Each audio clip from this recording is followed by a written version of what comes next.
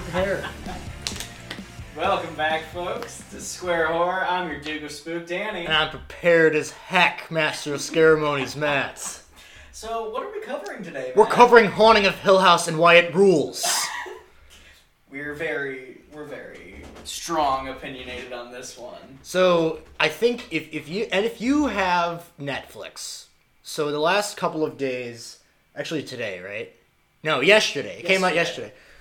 You obviously have heard or have seen on your homepage about the Haunting of Bly Manor. Now, Haunting of Bly Manor, we would have watched yesterday, but we had a COVID scare at the department, so we weren't able to do it. Yeah, so we're going to do that sometime this week. Next week. It's just going to be a quick bonus episode about it. Just talking about the first episode of the new series. But the Haunting of Hill House, first of all, is the first quote-unquote season of this kind of... the Haunting series. Yes, which so far looks like it's kind of like American Horror Story, where it's a different story entirely, but it has the same actors. Cast. Yes. So, we're covering today is the first and original kind of breakout success of this show. So, we have not seen Bly Manor yet. At all. But I don't even care. Because what we're focusing on is why Haunting of Hill House is fantastic. And I feel like should be required viewing.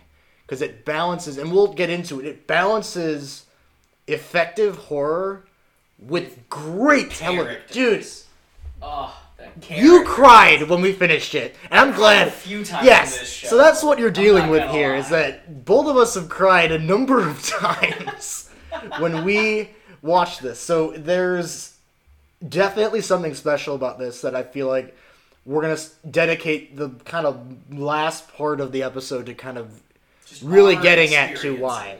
So we're all business first, and if you'll follow me with my business conference of why this is so good.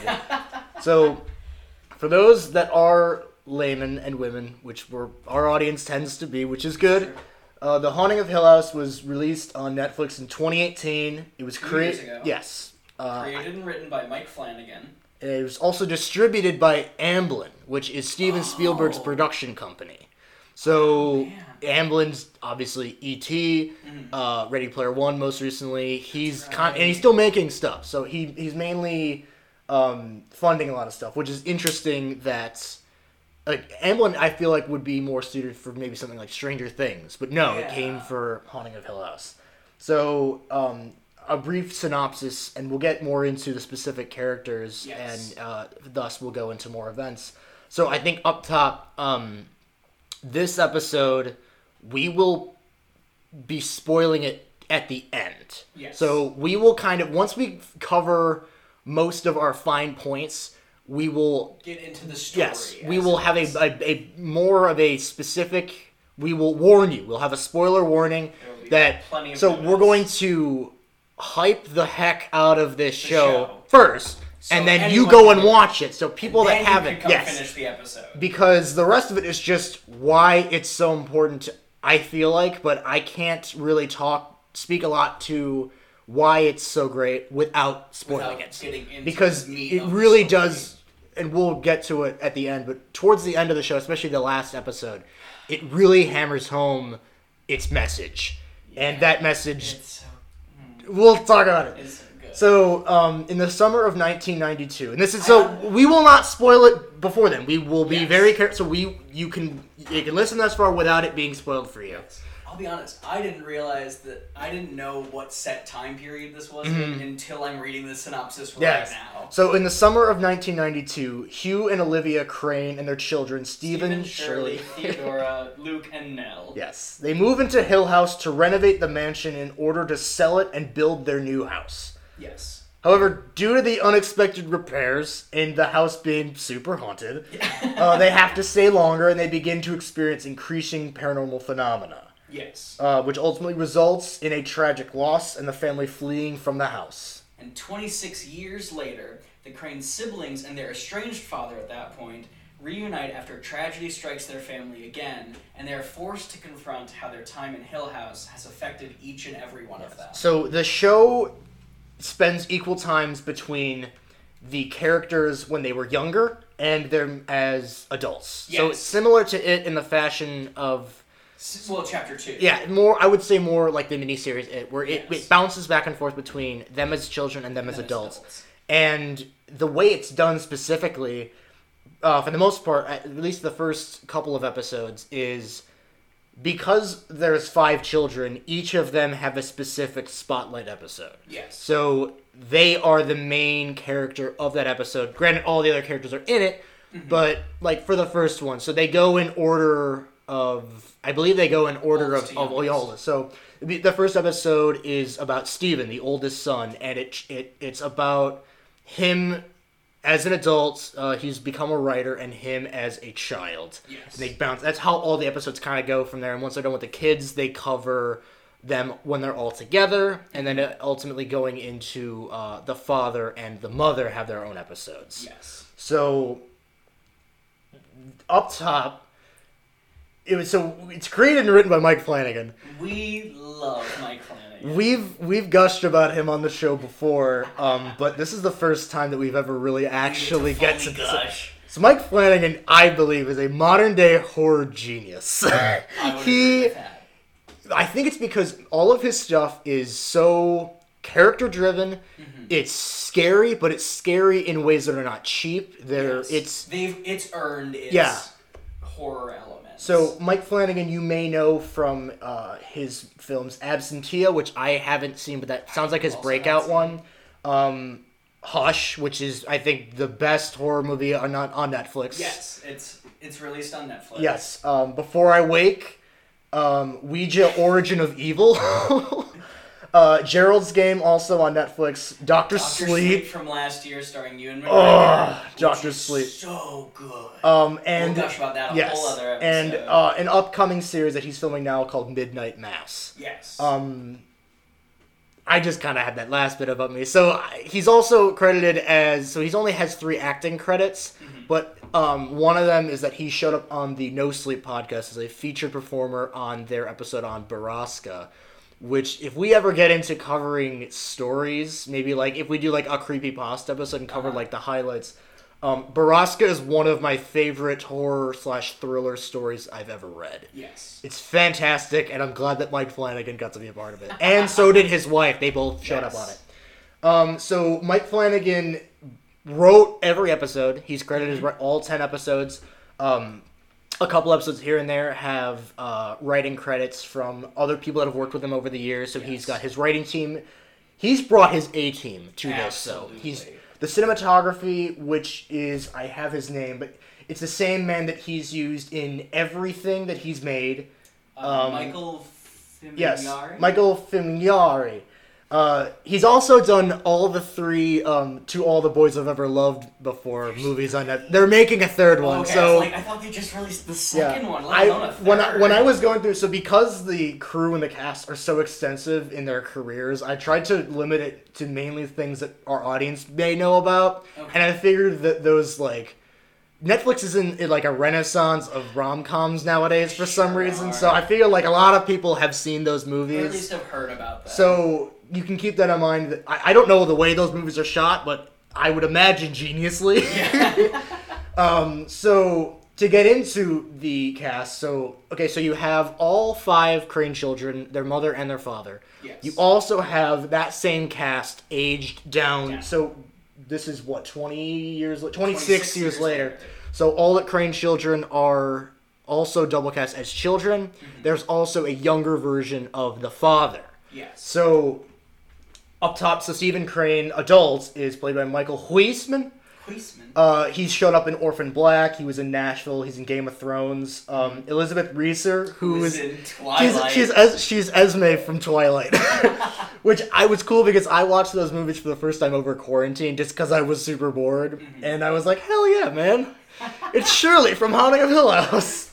Then we have the adult Theo, played by Kate Siegel. Yes, that's Mike Flanagan's wife.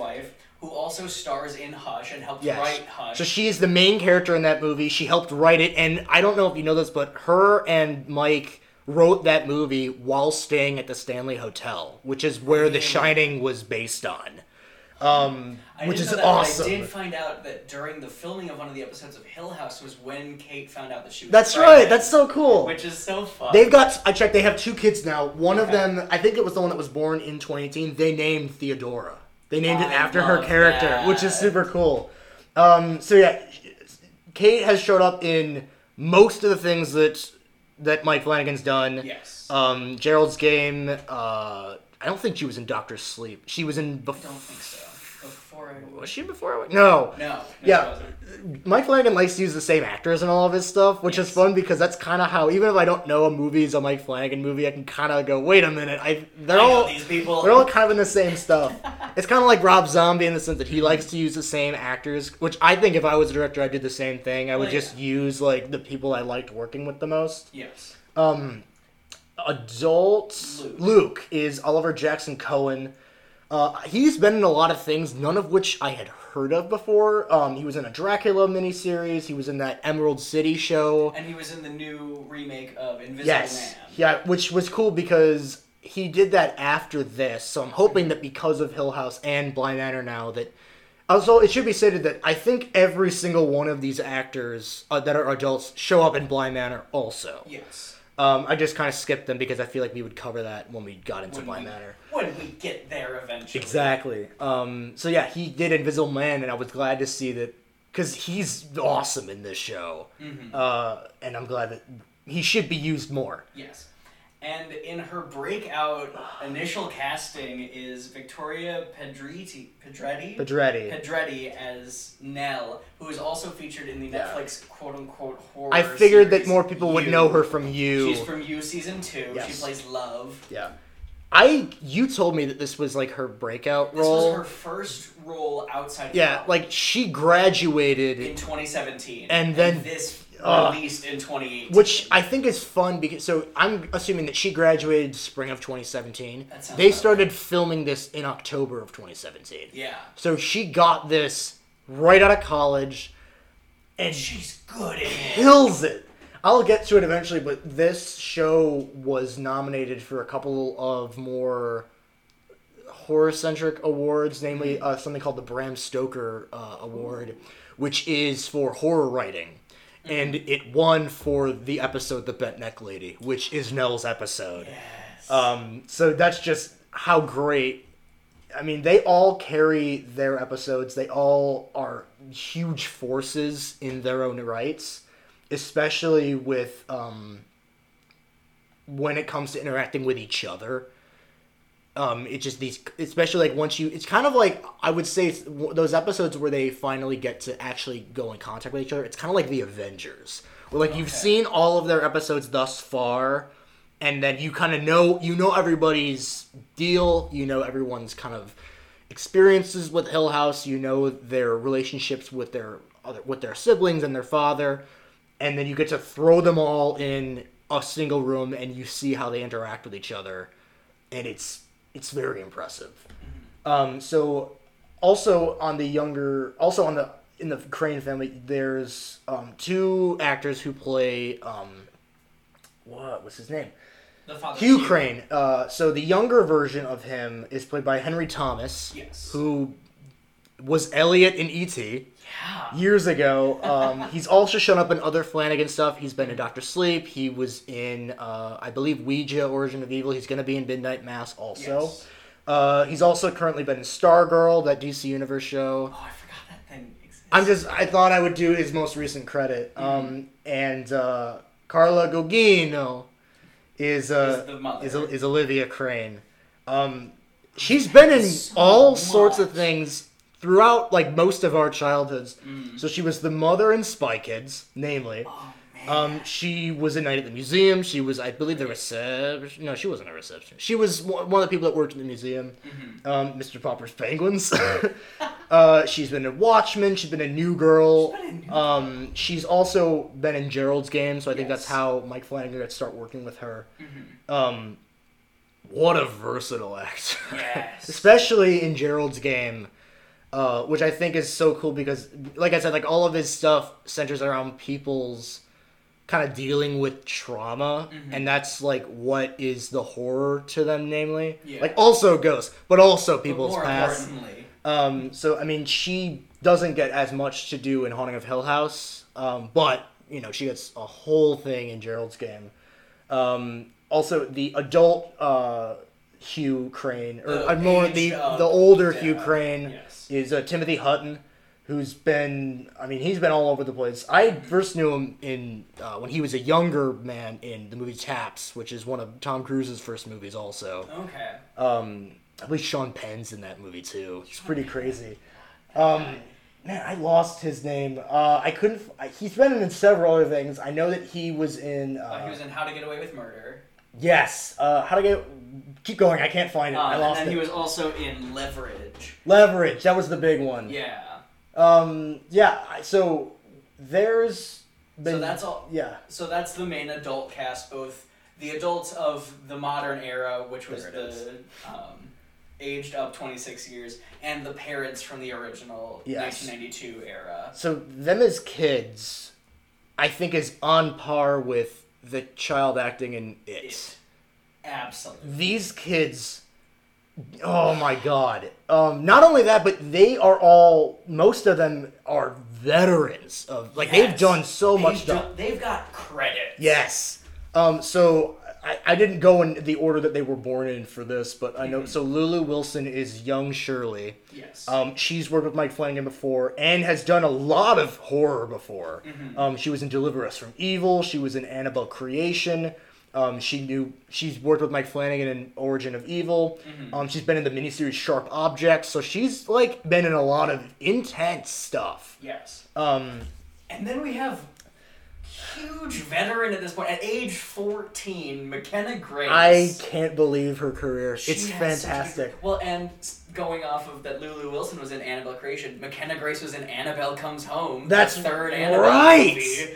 Was she in the Conjuring movies too? Or did they recast her character? No, because she was younger. Yeah, she was recast into Annabelle Comes Home, I believe. I can't believe that. And then she's had such a lucrative career between Tanya. And she normally, I think, her big shtick is playing young versions of main characters. Like, she was... young Captain Marvel. Yeah, she was young Captain Marvel. She was young Sabrina. Adventures. She's been young Tanya Harding. I think she was young Snow White in Once Upon a Time. And then sometimes she just gets to play kids, like in Fuller House and the new Ghostbusters movie. She was in Ready Player One. She's going to be in the upcoming Ghostbusters movie.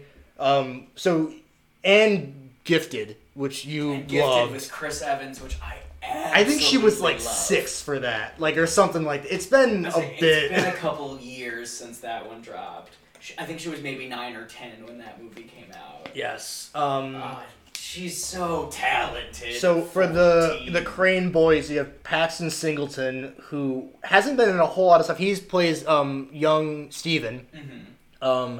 Who is much older than all the other kids, I think, because I think the character was supposed to be like 12 or 13. Yeah.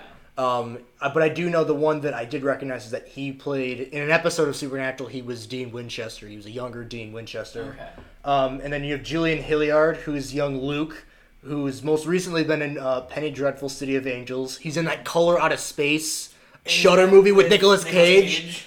And he's going to be in The Devil Made Me Do It, the new Conjuring movie. The Devil Made Me Do It. The Conjuring 3, The Devil Made Me Do It. That movie better be a blast. Oh, we'll have a good time. Well, it'll be cool to see him in it. Especially because after Haunting of Hill House, I, especially with Mike Flanagan stuff, was picking out more people that he's used. Especially Violet McGraw, who's young Nell, who was in Dr. Sleep. She's in not the first scene. She's one of the first scenes in Dr. Sleep. She's that little girl that Rose the Hat and the True Knot just obliterate. They really. So I should say, all these kids are adorable. Yes. Especially the two young ones, Nell and Luke's. They're twins, and I believe that the both of them are supposed to be maybe like 5 or 6 years old. Yeah, I think so. And these kids are so cute. They're adorable, and you hate to see them like dealing with paranormal things. The one I forgot. So also Violet McGraw's gonna be in Black Widow. Whenever that comes out. I just thought that was fun. Is that when we see that, I'll be like, oh, look, it's there she is. The cast also includes Anthony Ruvivir. Yeah, I know him from the Scream TV show. Samantha Sloyan was from Hush. Yes. Again, Mike Flanagan's using the same actors and actresses. Annabeth Gish? Yes. Gish? Yes. So the two, these are the Dudleys. So Annabeth Gish and Robert Longstreet. Annabeth Gish was in Before I Wake. Another Mike Flanagan piece. Also, she was in Mystic Pizza, and she was in Nixon. So she's been in some big movies, and I'm glad that her career's got a resurgence, especially with Mike Flanagan. Mm-hmm. And Robert Longstreet was Barry the Chunk in Dr. Sleep. He's also been in Aquaman, and he's gonna be in Halloween Kills, which I cannot wait for Halloween Kills. It'll be cool because I want to know if I can pick him out because I didn't recognize him in Dr. Sleep. Yeah. I had no idea. So I mean, and everybody in the show. I mean, I left out people. Obviously, there's a lot of people that show up in kind of backgrounds or lesser main characters. Yes. That a lot of them are also people that have been in other Mike Flanagan stuff, and that goes for everything that he's done. Like, for instance, Gerald's Game has a flashback where the main character, who's played by Carla Gugino, I already forgot how to say it. Gugino. Her character as a child's mother is played by Kate Siegel, which is cool because in this, it's the other way around. Man, yeah. So, yeah, like, there's a lot of people that are kind of only in, like, 1 or 2 episodes, or they kind of show up for, like, 1 or 2 scenes that have been in other Mike Flanagan stuff. Namely, which I thought was super cool, Russ Tamblyn, who's Nell's psychiatrist, Dr. Montague. Yeah, named Dr. Montague. Yeah. So I found this cool factoid that, so he not only was in the original The Haunting, which is a 1963 movie based on the book by Shirley Jackson, which we'll get into in a bit. Yes. He also played Riff in West Side Story, the movie. So, follow me here. Riff was in Tony's gang. Now, Tony is the Romeo character in the West Side Story. Right? So, Tony... Riff is the Mercutio. He's the Mercutio character.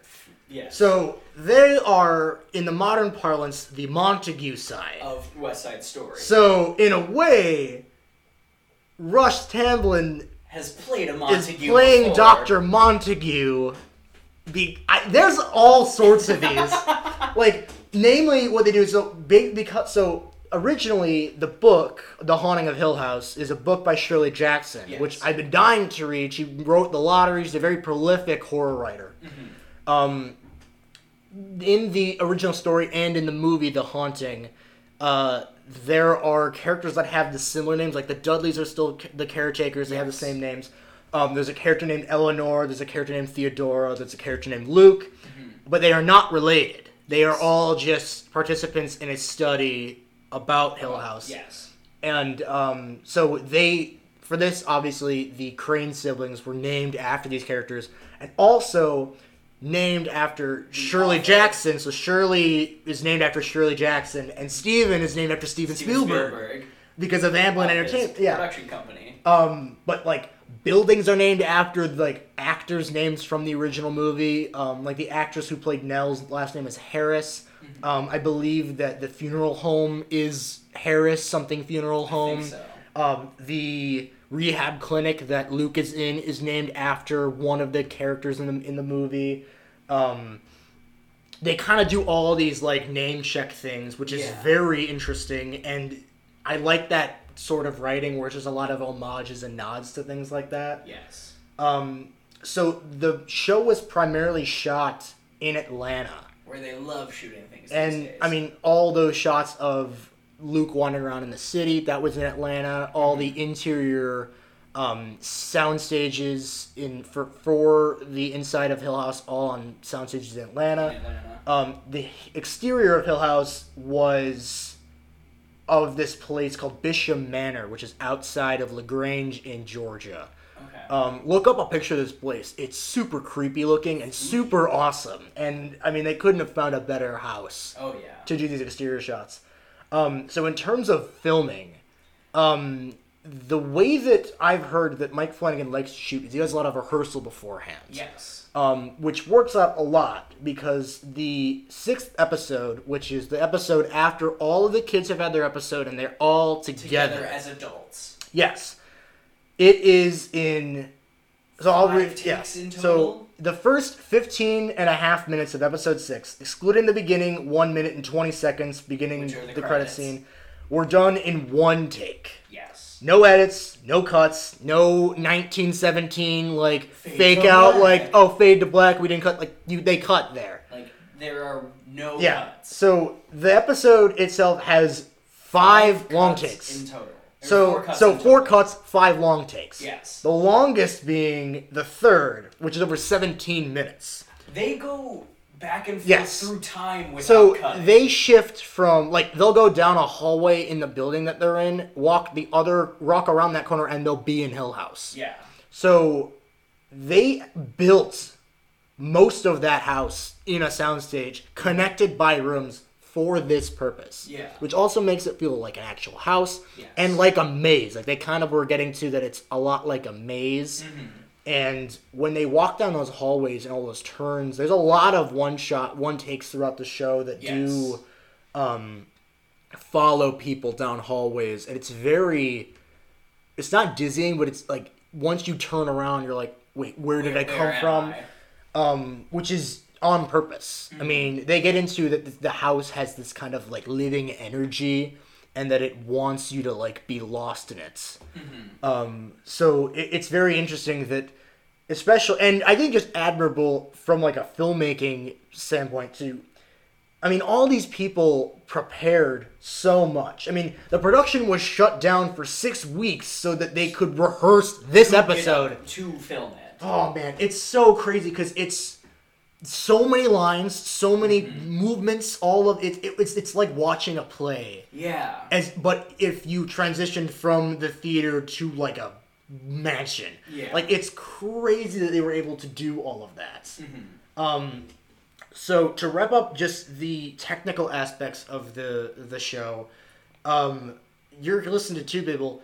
Anyone that you listen, I'm going to go out on a limb and say anyone that you ask about this show that has watched all of it, Except for The Guardian, for some reason, because they can't review. we're being positive. Or- We can't talk about the Guardian's stupid. Don't even look at it. It's upsetting. Everyone that, you know what? Yes, that reporter said they weren't a horror fan. Yes. So anyone that watched the show that actually finished it, Yes. that gave it the time of day to watch it, and probably didn't watch it while they were writing other articles on their phone and weren't watching it, loved it. It's fantastic. Stephen King was like, it's a very strange thing to do a revision of this book, but it's fantastic. He loved it. Tarantino in some like other interview, probably about like Once Upon a Time in Hollywood or something else, was like, best show on Netflix, Haunting of Hill House. Like he went out of his way to gush about the show. Yeah. And I think it's up his alley because of his love for filmmaking. He absolutely appreciated all the things that they did in that. Was nominated for several Saturn Awards. Henry Thomas won for his portrayal of young Hugh Crane. Yes. Like I said, won that Bram Stoker Award for the episode The Bent Neck Lady, which I think is episode 5. Yes. 5. Episode 5. So I think one of the main things that you can take away from this... So yes, the show is a scary show. I wouldn't go as far as say horror, I wouldn't either. but it's... I mean, there are some There jump are scares. elements, but for, I would say, probably 90 to 95% of the quote-unquote scares Yeah. in the show, they are built up to and are realistic. And I they think- are real things to be afraid of. It's not Yes. just like, oh, I'm here. Well, whoa. and I think in terms of jump scares, there's maybe only like 1 or 2 an episode. Yeah. And they're not like Well, cheap these are either. hour-long episodes. Yes. It's not like it's just 20 minutes of, whoo, Yeah. I'm here. It's not like, it's just like they take out all the sound and there's someone creeping around an old house and then boom, something scary jumps out at them. None of that ever happens. When there are jump scares, it's not cheap. Yes. They're like, and again, there's not a lot of them, and I feel like even if you aren't a fan of jump scares, this show makes up for it. Absolutely. I mean, there's more than enough to kind of pull you in and unsettle you in a better way than you may be used to watching horror movies. Well, and there's so much plot and character development to really sink your teeth into with this show. It's only 10 episodes long. Mm-hmm. It's roughly 10 hours because each episode's somewhere between 45 and an hour. I think the last one's the longest at an hour and 10. Yeah, so it's around there. I think what's one of the coolest things that's kind of scary about the show is the ghosts in the background. I think if you've heard about anything about Haunting of Hill House, you've heard about these ghosts. So how they have shot this show is that because of the grandioseness of the house they live in the background there's plenty of room, there's empty space. Yes. So pretty much any given scene, there's room for one, so you kind of have to look kind of closely. And I mean, and there's guides on the internet about it. Having just watched it for the first time this past week, I only caught a handful of them because I was so focused on other things. I'm probably going to go back and rewatch the show to look in the background for all of these little Easter eggs. So, the ghosts. For instance, you'll have a character in the foreground talking and kind of over their shoulder or behind them somewhere, because obviously the focus is on them. Everything else will be blurred. There'll be someone in the background. Not all the time, but sometimes. Well, and one of the ones that I caught that I found really interesting was in that long take episode. There were a couple points where they'll pan away from a statue, and the next time you see it, about 10 seconds that one was later, cool. The head has been turned. So it's even cool because even if that thought of that kind of scares you, you might miss most of them. Yeah. Because you're so focused. And I mean, I looked for them specifically because when I first watched it, it was like the weekend it had come out. The first thing about it was like, there's ghosts like hidden everywhere. You gotta look for them. And I mean, if you're looking for them, they're not hard to find. Yes. And they don't do anything. They just kind of stand there. It's kind of fun because sometimes you're not sure if you saw one or not, and they'll cut back to the character and whatever shape it was will be gone, and you'll be like, oh, it was a ghost. So according to production, up to 30 Easter egg ghosts are planted throughout the series. Apparently it was Mike Flanagan's plan from the beginning to set up these kind of little Easter eggs and see if people could spot them. We're working on the primary prosthetic makeup for the show. Each day, the makeup team would also produce up to 4 hours.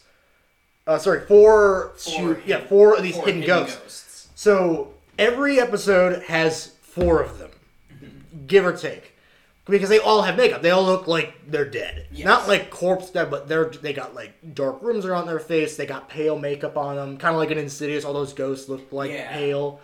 And Mike Flanagan just put them in each shot. Like he hand put them in there, in areas that it would be easy to spot them, but easy enough for them to hide where it wasn't the main focus. Yes.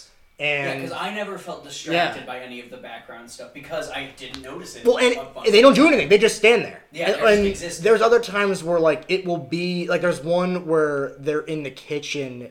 It's during the mother's episode where she's having like a migraine. She's going into the kitchen and Shirley and Luke are fighting, and in the cabinet, like the big like pantry cabinet, there's just someone like looking out through it. And, like, she passes it and then comes back and it's still there. So it's like, as the show goes on, they get closer and closer and more overt. Yes. Because it's, at first, it's like, yeah, this show is about ghosts, but they're not, they're kind of symbolically in the back of people's minds. Yes. And as it gets closer to, like, that last night, they become more visible. A bigger part of the story. Just a quick side note about Easter eggs.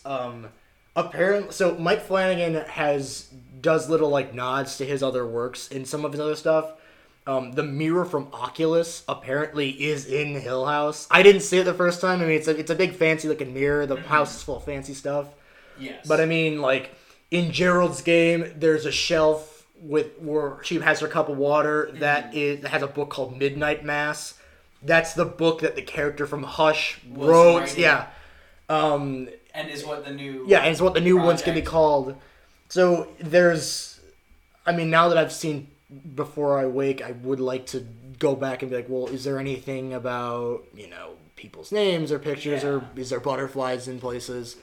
But yeah, he does that. So I think that's kind of where he likes where the like for putting ghosts in came from. So, out of those ghosts, there's a couple very big ones. I mean, every one of the kids has a very specific seminal experience with the house while they were living there for a few months or over the summer. Luke's, for instance, was this big, tall, like, bowler-hatted ghost. Yes. Who was played by the guy who was in Dr. Sleep. He was that creepy dude from the end of Gerald's Game. He's that big, tall, like, Marfan syndrome guy. I just had a quick bit about him. Is to portray... that was William Hill. That was, like, the founder of the house. Actor Fedor Steer would wear prosthetics to give his face that sunken bone structure look. He'd also be outfitted with arm and leg extensions, and the arm extensions were 2 feet long that would strap underneath his wardrobe. Because so this character, and you'll see if you watch it, and if you can't, just Google the bowler hat man from Haunting of Hill House. He's this like 13 to 15 foot tall ghost that hovers and has a cane, which is and he's like floating like a good foot off the ground. Yeah, but he's like stretched out like this long man. And so he's got this big coat on, his long arms. Hand grips were provided that allowed Steer to move his hands back and forth. Magnets were used in the hands so the bowler hat man could hold his cane. And for the disturbing scene where the bowler hat man peers beneath the bed, an additional actor would perform the ghost's legs while he lifted up the bed with his hand. Yeah. And the floating gag was achieved with wire rigs that the show's stunt team was just holding. Yeah. So they were just holding him up as he just kind of like moved around on this like trolley. So I think now is a good time to talk about the kids themselves. I think this is where we're going to have to say that so, we're about to jump into spoiler territory get into the real meat of some of these characters. Because I want to go through each of these characters specifically before we talk about our big thoughts. And so I think the last thing that you can say before we enter spoiler territory is that the Crane children are supposed to represent the 5 stages of grief. Yes. Which being denial is Stephen, anger is Shirley, bargaining is Theo, depression is Luke. Yeah, that makes sense. and acceptance is Nell. Alright, so now we're going to be entering spoiler territory. Yes. I presume for the rest of the episode. Yeah. So go watch the show and then come back and revel with us about the characters. Yeah, man, I think that just to wrap up for people that want to watch it, they don't want to have it spoiled for them. I think the reason this show is so good, again, is because it's one of the best TV shows I've ever watched.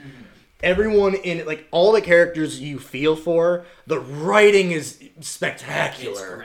It's great. Just side characters. Like, when, like, Steven's interviewing people for his book, they're just, like, these very gripping stories about, hauntings that's just for that scene. Yeah. I mean, the support group meeting in Luke about that guy who saw that woman when he was in Iraq. I mean, just like across the board, fantastic writing, and it all culminates in a very satisfactory ending. Yes. Which I think a lot of shows don't. They either stick the landing with kind of amateur writing, or are a great show that futzes the landing super bad, or try to go on much longer than it should, and this show ends right where it should. The story began at the first second of the first episode and ended perfectly at the last second of the last episode. Yes. Nothing I feel like was left out. They didn't overextend themselves. Everything is wrapped up perfectly. So even if you don't want to watch Haunting of Bly Manor, I mean, if you like Haunting of Hill House, I'm assuming that you'll probably like Bly Manor. We haven't even watched it yet. Correct. But I think even if you just don't want to watch a lot of horror stuff, I think that just Hill House is worth your time. Again, it's not very long, and it's just that. Yes. I mean, it's an easy binge show. I mean, I watched it in 2 days. I think I watched it over 3 because I had classes. You watched it over this past week to get ready. I watched it between Tuesday and Thursday. Yes. So, and I think that if you can appreciate, really good characters, I mean, there's many times, this show's a scary show, but it's just as easily makes you happy and makes you sad. Yeah, it's very much as much a character-driven drama piece as it is a horror show. And I think that that's what Mike Flanagan does. That's the type of stuff that he makes. I think that this was his like magnum opus of like, I told you I can do it. Yes. So now we are going to enter spoiler territory. Yes, we're officially here. So, let's go into them one by one. Yes. So, Stephen Crane has his first episode, Stephen Sees a Ghost. Yes. And boy, howdy does he. Yeah. So, Stephen's big thing for the show is that because that he doesn't believe in ghosts, and that the whole time they were at Hill House, he never saw anything weird or kind of experienced anything, and he was the oldest. Yeah. So he's a lot more angry at his father. He was like, you lied to us. You hid truths from us. So you never told us what happened. So they stayed there over the summer, and they all left very suddenly. One night. In the middle of the night. And Stephen is woken up to leave. Yes. So the Hugh ushers all of his kids outside. The mother is very obviously not with them. He sticks them at the motel, and then he goes back. To go back. And I mean, he finds out that his wife is dead when he comes back. Stephen has kind of rationalized that she's a very sick woman. Yeah.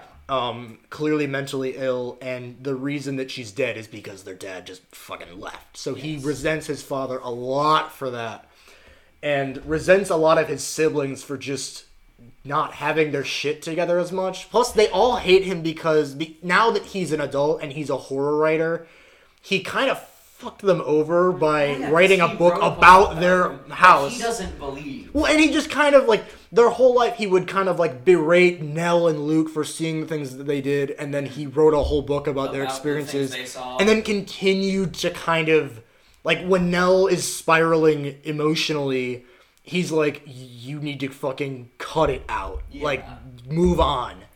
So I think what makes Stephen... family doesn't really like to talk about. Well, and I mean, his wife is separating from him. Yeah. He's kind of, because he's kind of an asshole. What I think Stephen's redeeming quality is, especially towards the end when he has those scenes in the last episode with his dad, where his dad's explaining what happened and is making Stephen realize. I think I think one of the main reasons that it really resonated with him is because he sees a lot of his own life and how his dad deals with things, especially after he talked about, you know, all that Stephen really wanted to do originally was be there for his siblings, and he failed. Yeah.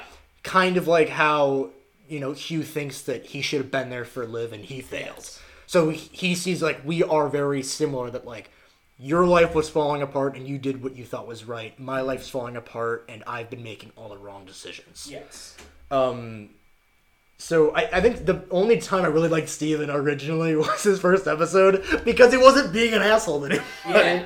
But no, Stephen ends up, I like the way that they kind of... I really like how they bring his character full circle. I mean, especially because the middle of the season, during episode 6, when everyone's just fucking horrible to each other, you're like, why don't any of you just talk to each other? Talk about your problems. Because none of them want to listen to what the other people have to say. None of them think that... Everyone just thinks they're right. You know, they don't want to hear anyone's nonsense. Especially Shirley. So Shirley is I really liked her episode. I really like her episode, and I really like her arc. But God, I think what's great is that she, I think, is one of the best written characters out of the 5 of them, because all of her decisions make sense.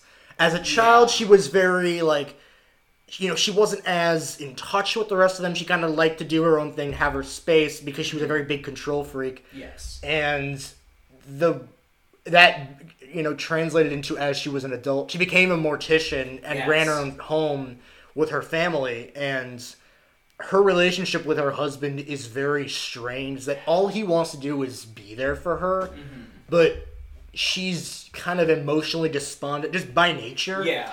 Magnified by the fact that after Hill House, she receded further into herself, because the only person that really saw that that's just who she was her mother. Yes. Especially with the whole cat thing, is that, like, I think that's where the dark kind of fascination with death came from. Yeah. was where she found these little kittens and she took them in to try to save them, and they all died. And I think that was cool. Very sick. Like, I haven't seen her episode since I watched it last time, but you did see it. The whole kind of arc she has in her episode about that kid who's, like, not okay with, I think his grandmother or his aunt is dead. It's his grandmother. Yes, but she's talking to him, like, relating to, like, this kid was me. Is that he wasn't bothered about death, he was just bothered about everything else. Yes. And people's emotions kind of bothered him. And she's very much that character. Unfortunately so that she just never gives it... Like, she is a very pragmatic logic... Kind of like Steven, where they're very logic-based, but he is less... He's a lot more morally gray. Like, she resents the fact that he makes money off of their experience. Of the house, But there's a whole thing just like her and Theo are the opposite person. Yes. Like she is a lot more her father's daughter than Theo is her mother's daughter. Yes. And it's odd because they live together. I was like, because Theo lives in Shirley's guest house. So Theo is one. I think that after this last rewatch, Luke is my favorite. Theo has been my favorite because as a child, she had the most visceral experience, I think, aside from Nell, with the house itself. So the mother, Liv, and Theo are both, in a way, clairvoyants. They have a lot more sensitivity to the house and the ghosts that live there. And Theo to the point that she has the ability of psychometry, which those of you that aren't nerds, is the ability to touch an object and kind of like read its mind and read its experiences. See what happened with it, which I found really interesting in her episode when she uses that to find out about a foster parent problem. Which that whole thing was I loved it. Like even if that was just her introduction. And they didn't even talk about her experience at the house, I would have been satisfied. Like, yep, all I need to know about Theo was there. Yeah. Because Theo is the only one of the siblings that knowingly... So Steven came in and was like, hey, I'm writing a book about Hill House. I'll give you guys money if you want. And they all said, fuck no, like, get out. Theo was like, I don't care, man. Because she, I think, is very much... She's like, I'll take it. I'll go get my doctorate. Because she's just like... Yeah, the house is fucked, but, life's fucked. Because she's got a very pessimistic view of the world because she knows everything. Like, she can touch... Like, by shaking hands with someone, she can know their deepest secrets. Yeah. And it's given her... horrifying. Well, and it's given her a physical detachment from other people. Yes. Because she always wears gloves whenever she's interacting with anything or anyone she doesn't want to touch things. About. So she's become a child psychologist, which I think is her way of trying to get back what she wish someone did for her. Oh yeah, and I love that every time she meets one of the new kids, she touches takes the glove off yes. and she shakes their hand. And they always kind of flash to, like, she immediately knew, like, what their problems were, and she could effectively treat them. The only one that couldn't was that little girl who had the problem with the smiling man, which I guessed right away was that she was being molested, and I was glad I was right, but the way they did it was crazy, because in her mind, it was a monster. So that when Theo touched her, she then had nightmares about this girl's nightmarish view of her foster father. Yeah. I think that all of these kids would have been fine as adults if their mother hadn't been ripped out of their lives, because again, like Shirley, the only one that really got Theo was her mom, and I think because right at the kind of advent of her developing these kind of emotions and feelings about things, her mother was the only one that was like, I believe you, I'll help you, and then was ripped from her life so that she had to go through the rest of her life dealing with all that by herself, and she's like, well, the best way I can just avoid it is just not be around anybody. Yeah. So there's all these different coping mechanisms that they all have, which I think kind of come to a head with Luke. Yeah. So Luke, as a child, is this cute little kid. He's got this imaginary. He's got his little glasses. Yeah, he's got this like imaginary, like this girl that they think is an imaginary friend. You know, he sees a fucking horrible ghost in the in the goddamn cellar, which I found out later was an amputee that they had, because it's like the thing that crawls, so they found an amputee actor to like put up this stuff on.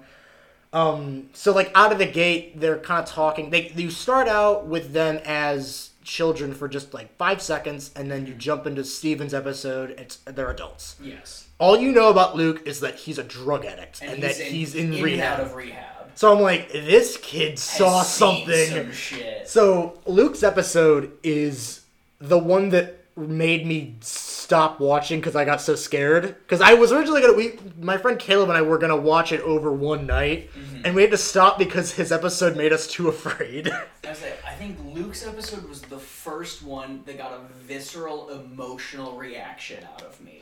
Luke, where specifically? I think specifically while he was making his phone call back to the rehab center after his girlfriend had just left, and he was like, I just need something because I'll sleep on the floor. I don't care. I'll sleep on the floor. I just need something because he doesn't know that his sister has died and that the little like twin connection he had with them, he was starting to go through a drug withdrawal that she didn't exist. It's so cool because his whole episode when he's a kid, it kind of centers around the cellar episode and his relationship with Nell, his twin sister. And how they had this, like, twin connection, and they kind of were like, I broke my ankle once, and she called me and was like, my foot was killing me, like, what's up?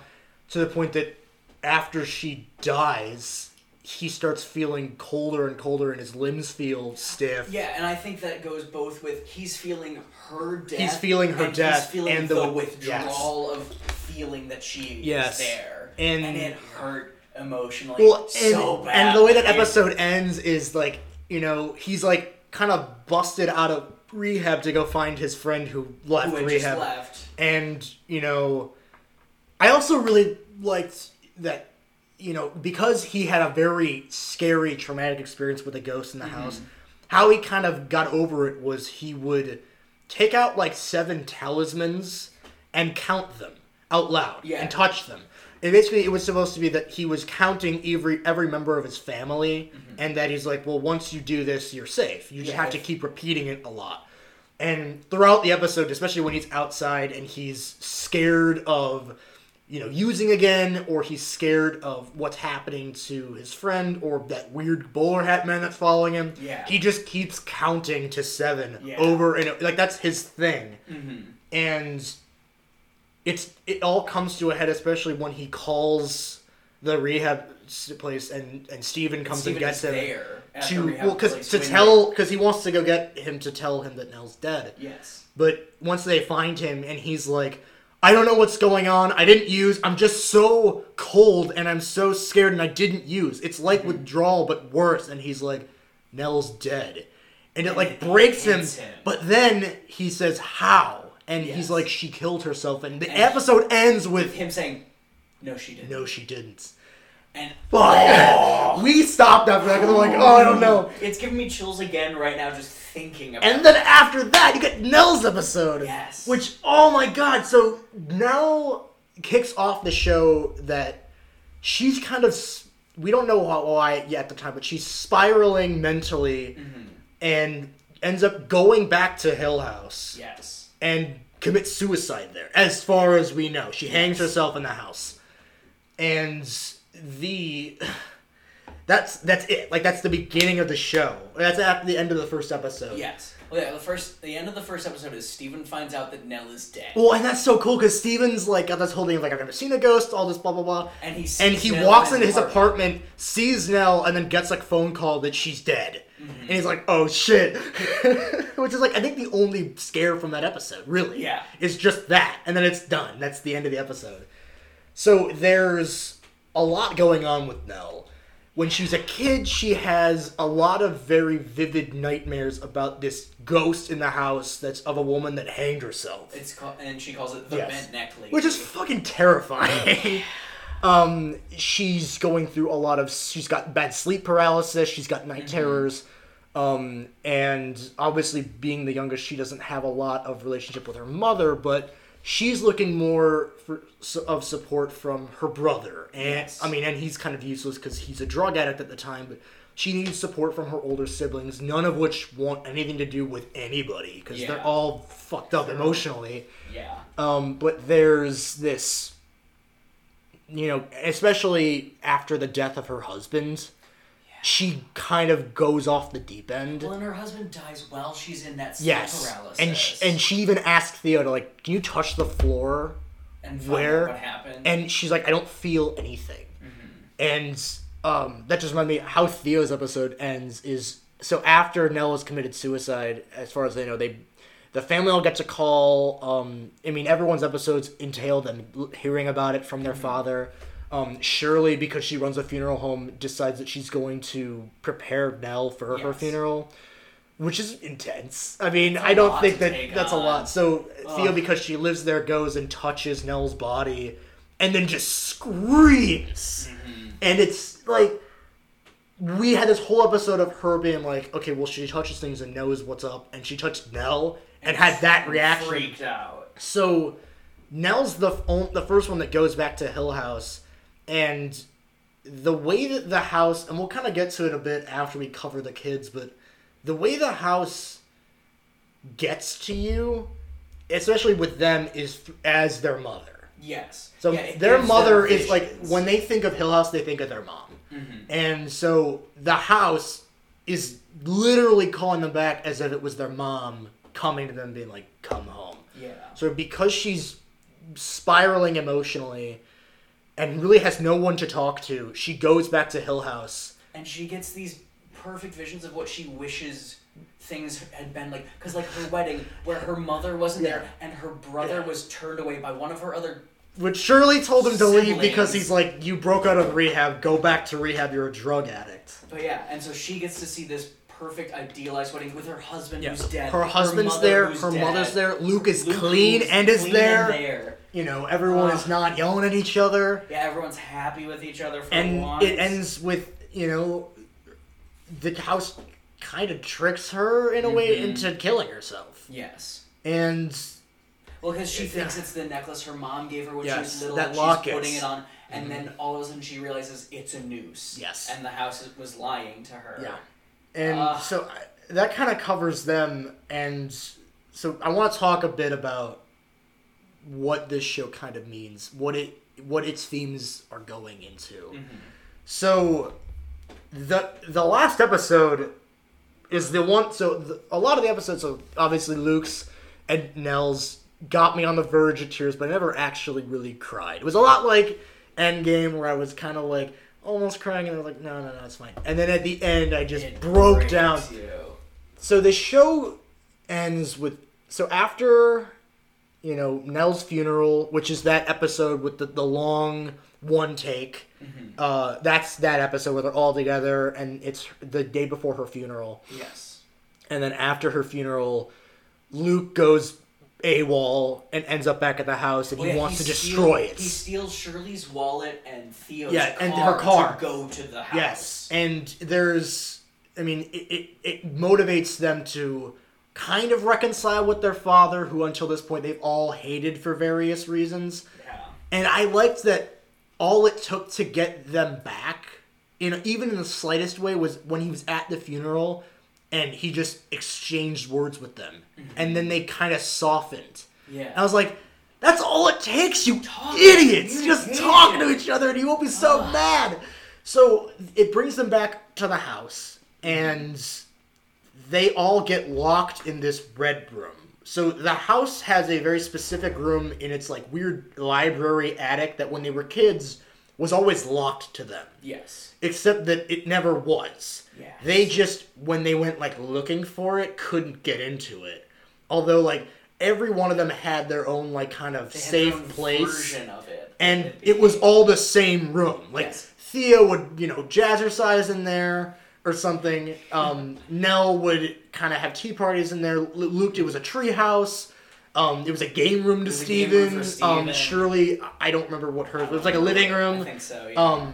And it was a reading room for the mom. And it kind of goes into the sense of like the house, like kind of like the hotel from The Shining or like Pennywise as a building, like kind of preys on them. And they go to this thing where it was a place where you could stay and the house would digest you. Is that the house is a living, breathing thing that has a heart, it has skin, and it has a stomach. And this room is the stomach where it would just, like... And I think everyone, like, what the house would do, like, to them as adults was it would prey on things of them from when they were kids in that room. So it like, learned what was... Because they were going through very traumatic periods of time, and it would kind of use that bottled up emotion to get at them. And as we see, there's several forces that live within the house. Some of them are more kind of... They just kind of let you be. Other ones are angry. Other ones are straight up malevolent. Like that woman was getting into the mother's head that the best way that you could save your children from growing up and facing the horrors of real life is to just kill them and keep them here.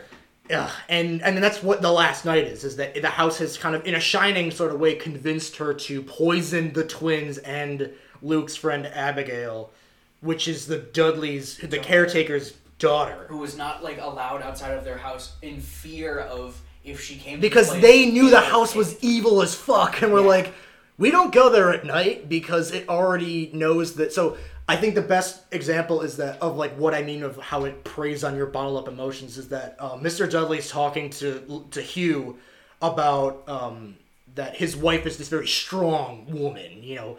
Nothing ever gets to her. Even after they had a baby, she was right back to work the next day. This hard, driven, nothing gets to her woman. And they had a baby that came out stillborn. And the next day, like, it didn't even cry. Like, it was dead upon birth. And when she went to work the next day, all she would hear is a baby crying somewhere. To the point that she walked out of the house and was like, they came back the next day and were like, listen, we'll work all you want during the day. We will not stay past sunset. We are not going to do this. And the way that he talked about her having nightmares about that baby was, he's like, I have never seen her like that. Yeah.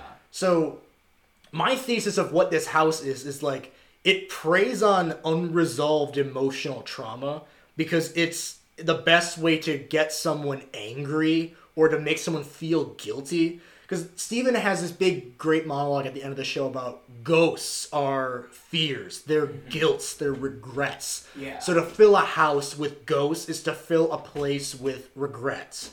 And that regret is, it's not just the past. Yes. I mean, the past has a way of coming back.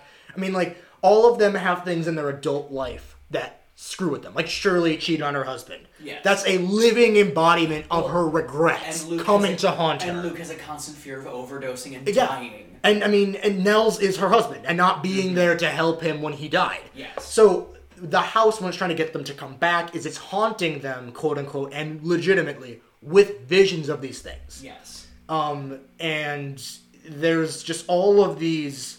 Like, it's literally, if your emotions, and that's what I don't really want to get into it on this episode, but it's kind of what I think ghosts in real life kind of are.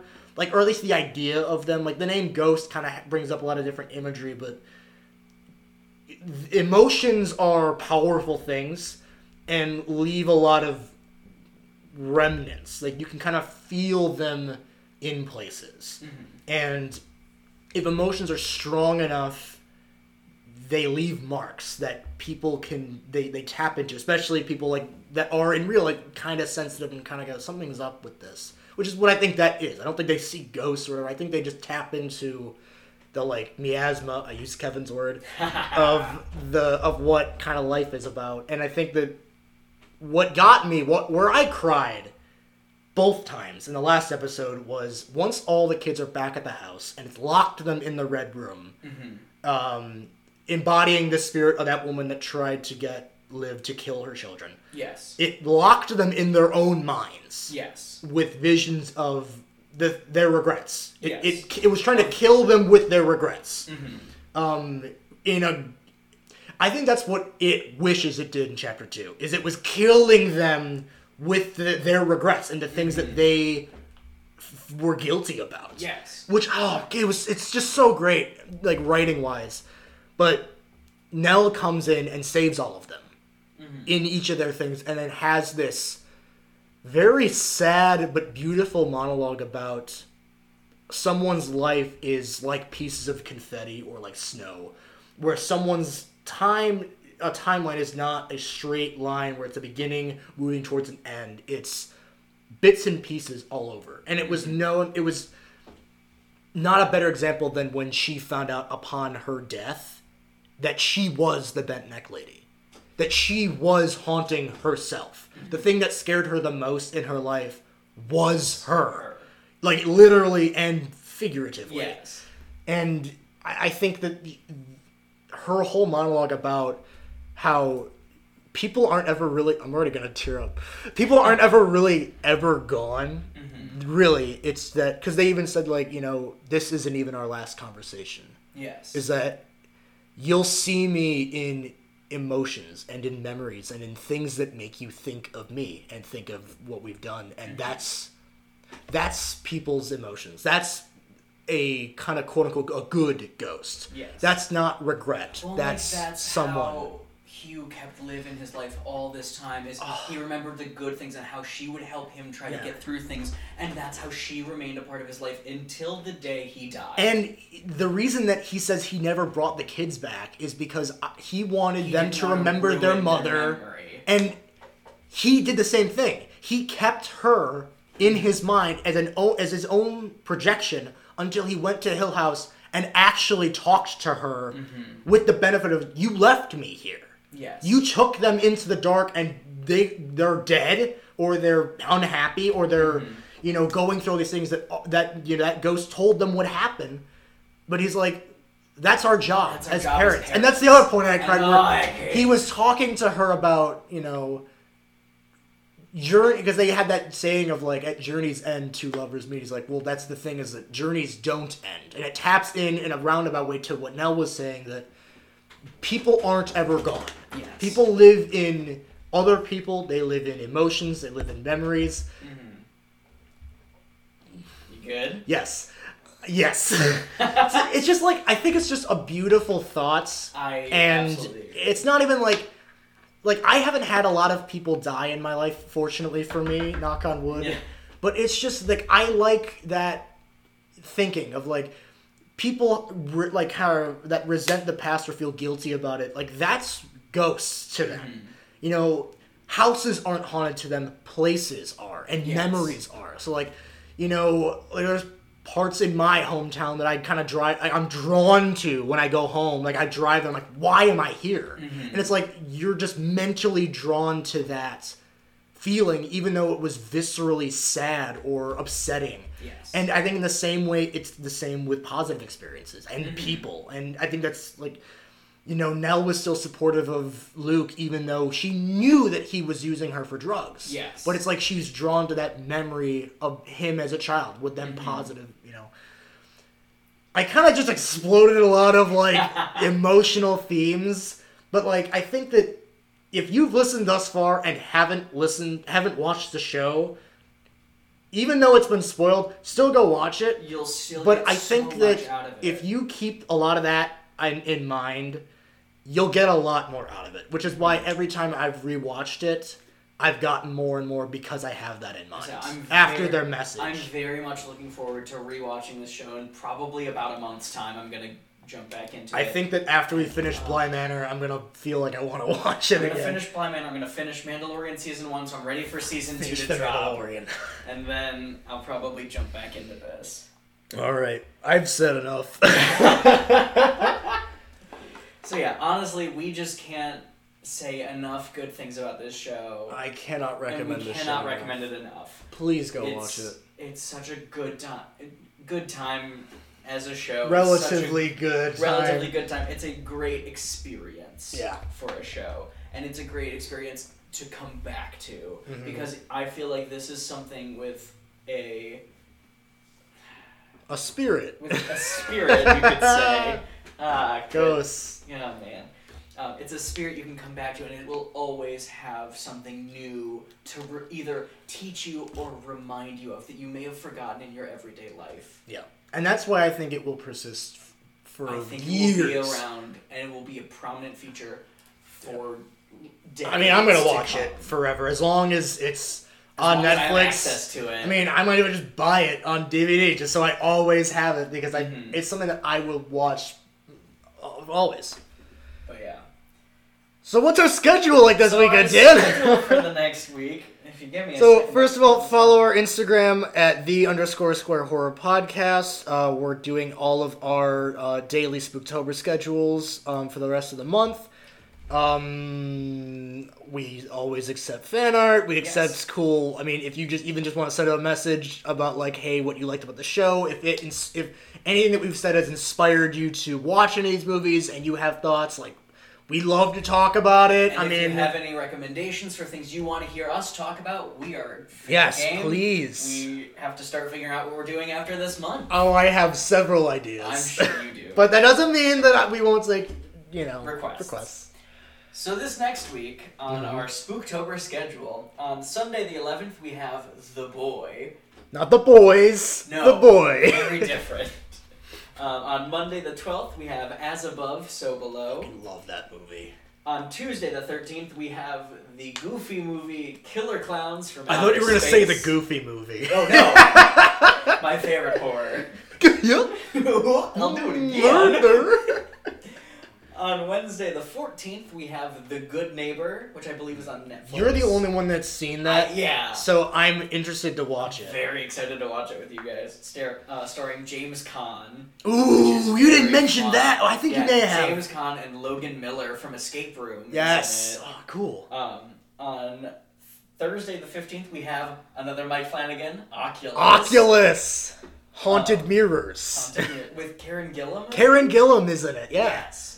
On Friday the 16th, we have Houses October Built on Hulu. Oh my God. Leading up to our episode next Saturday. We are going to have a guest episode with our friend Kelly Brown about Houses October Builds. And I think it'll be great because it's a perfect October movie. Oh, yes. It's about haunted houses. Like, the attractions. Not like ghost haunted houses. And if you like haunted houses and haven't seen this movie, watch it. It's on Prime for sure. It might be on Hulu. Yes.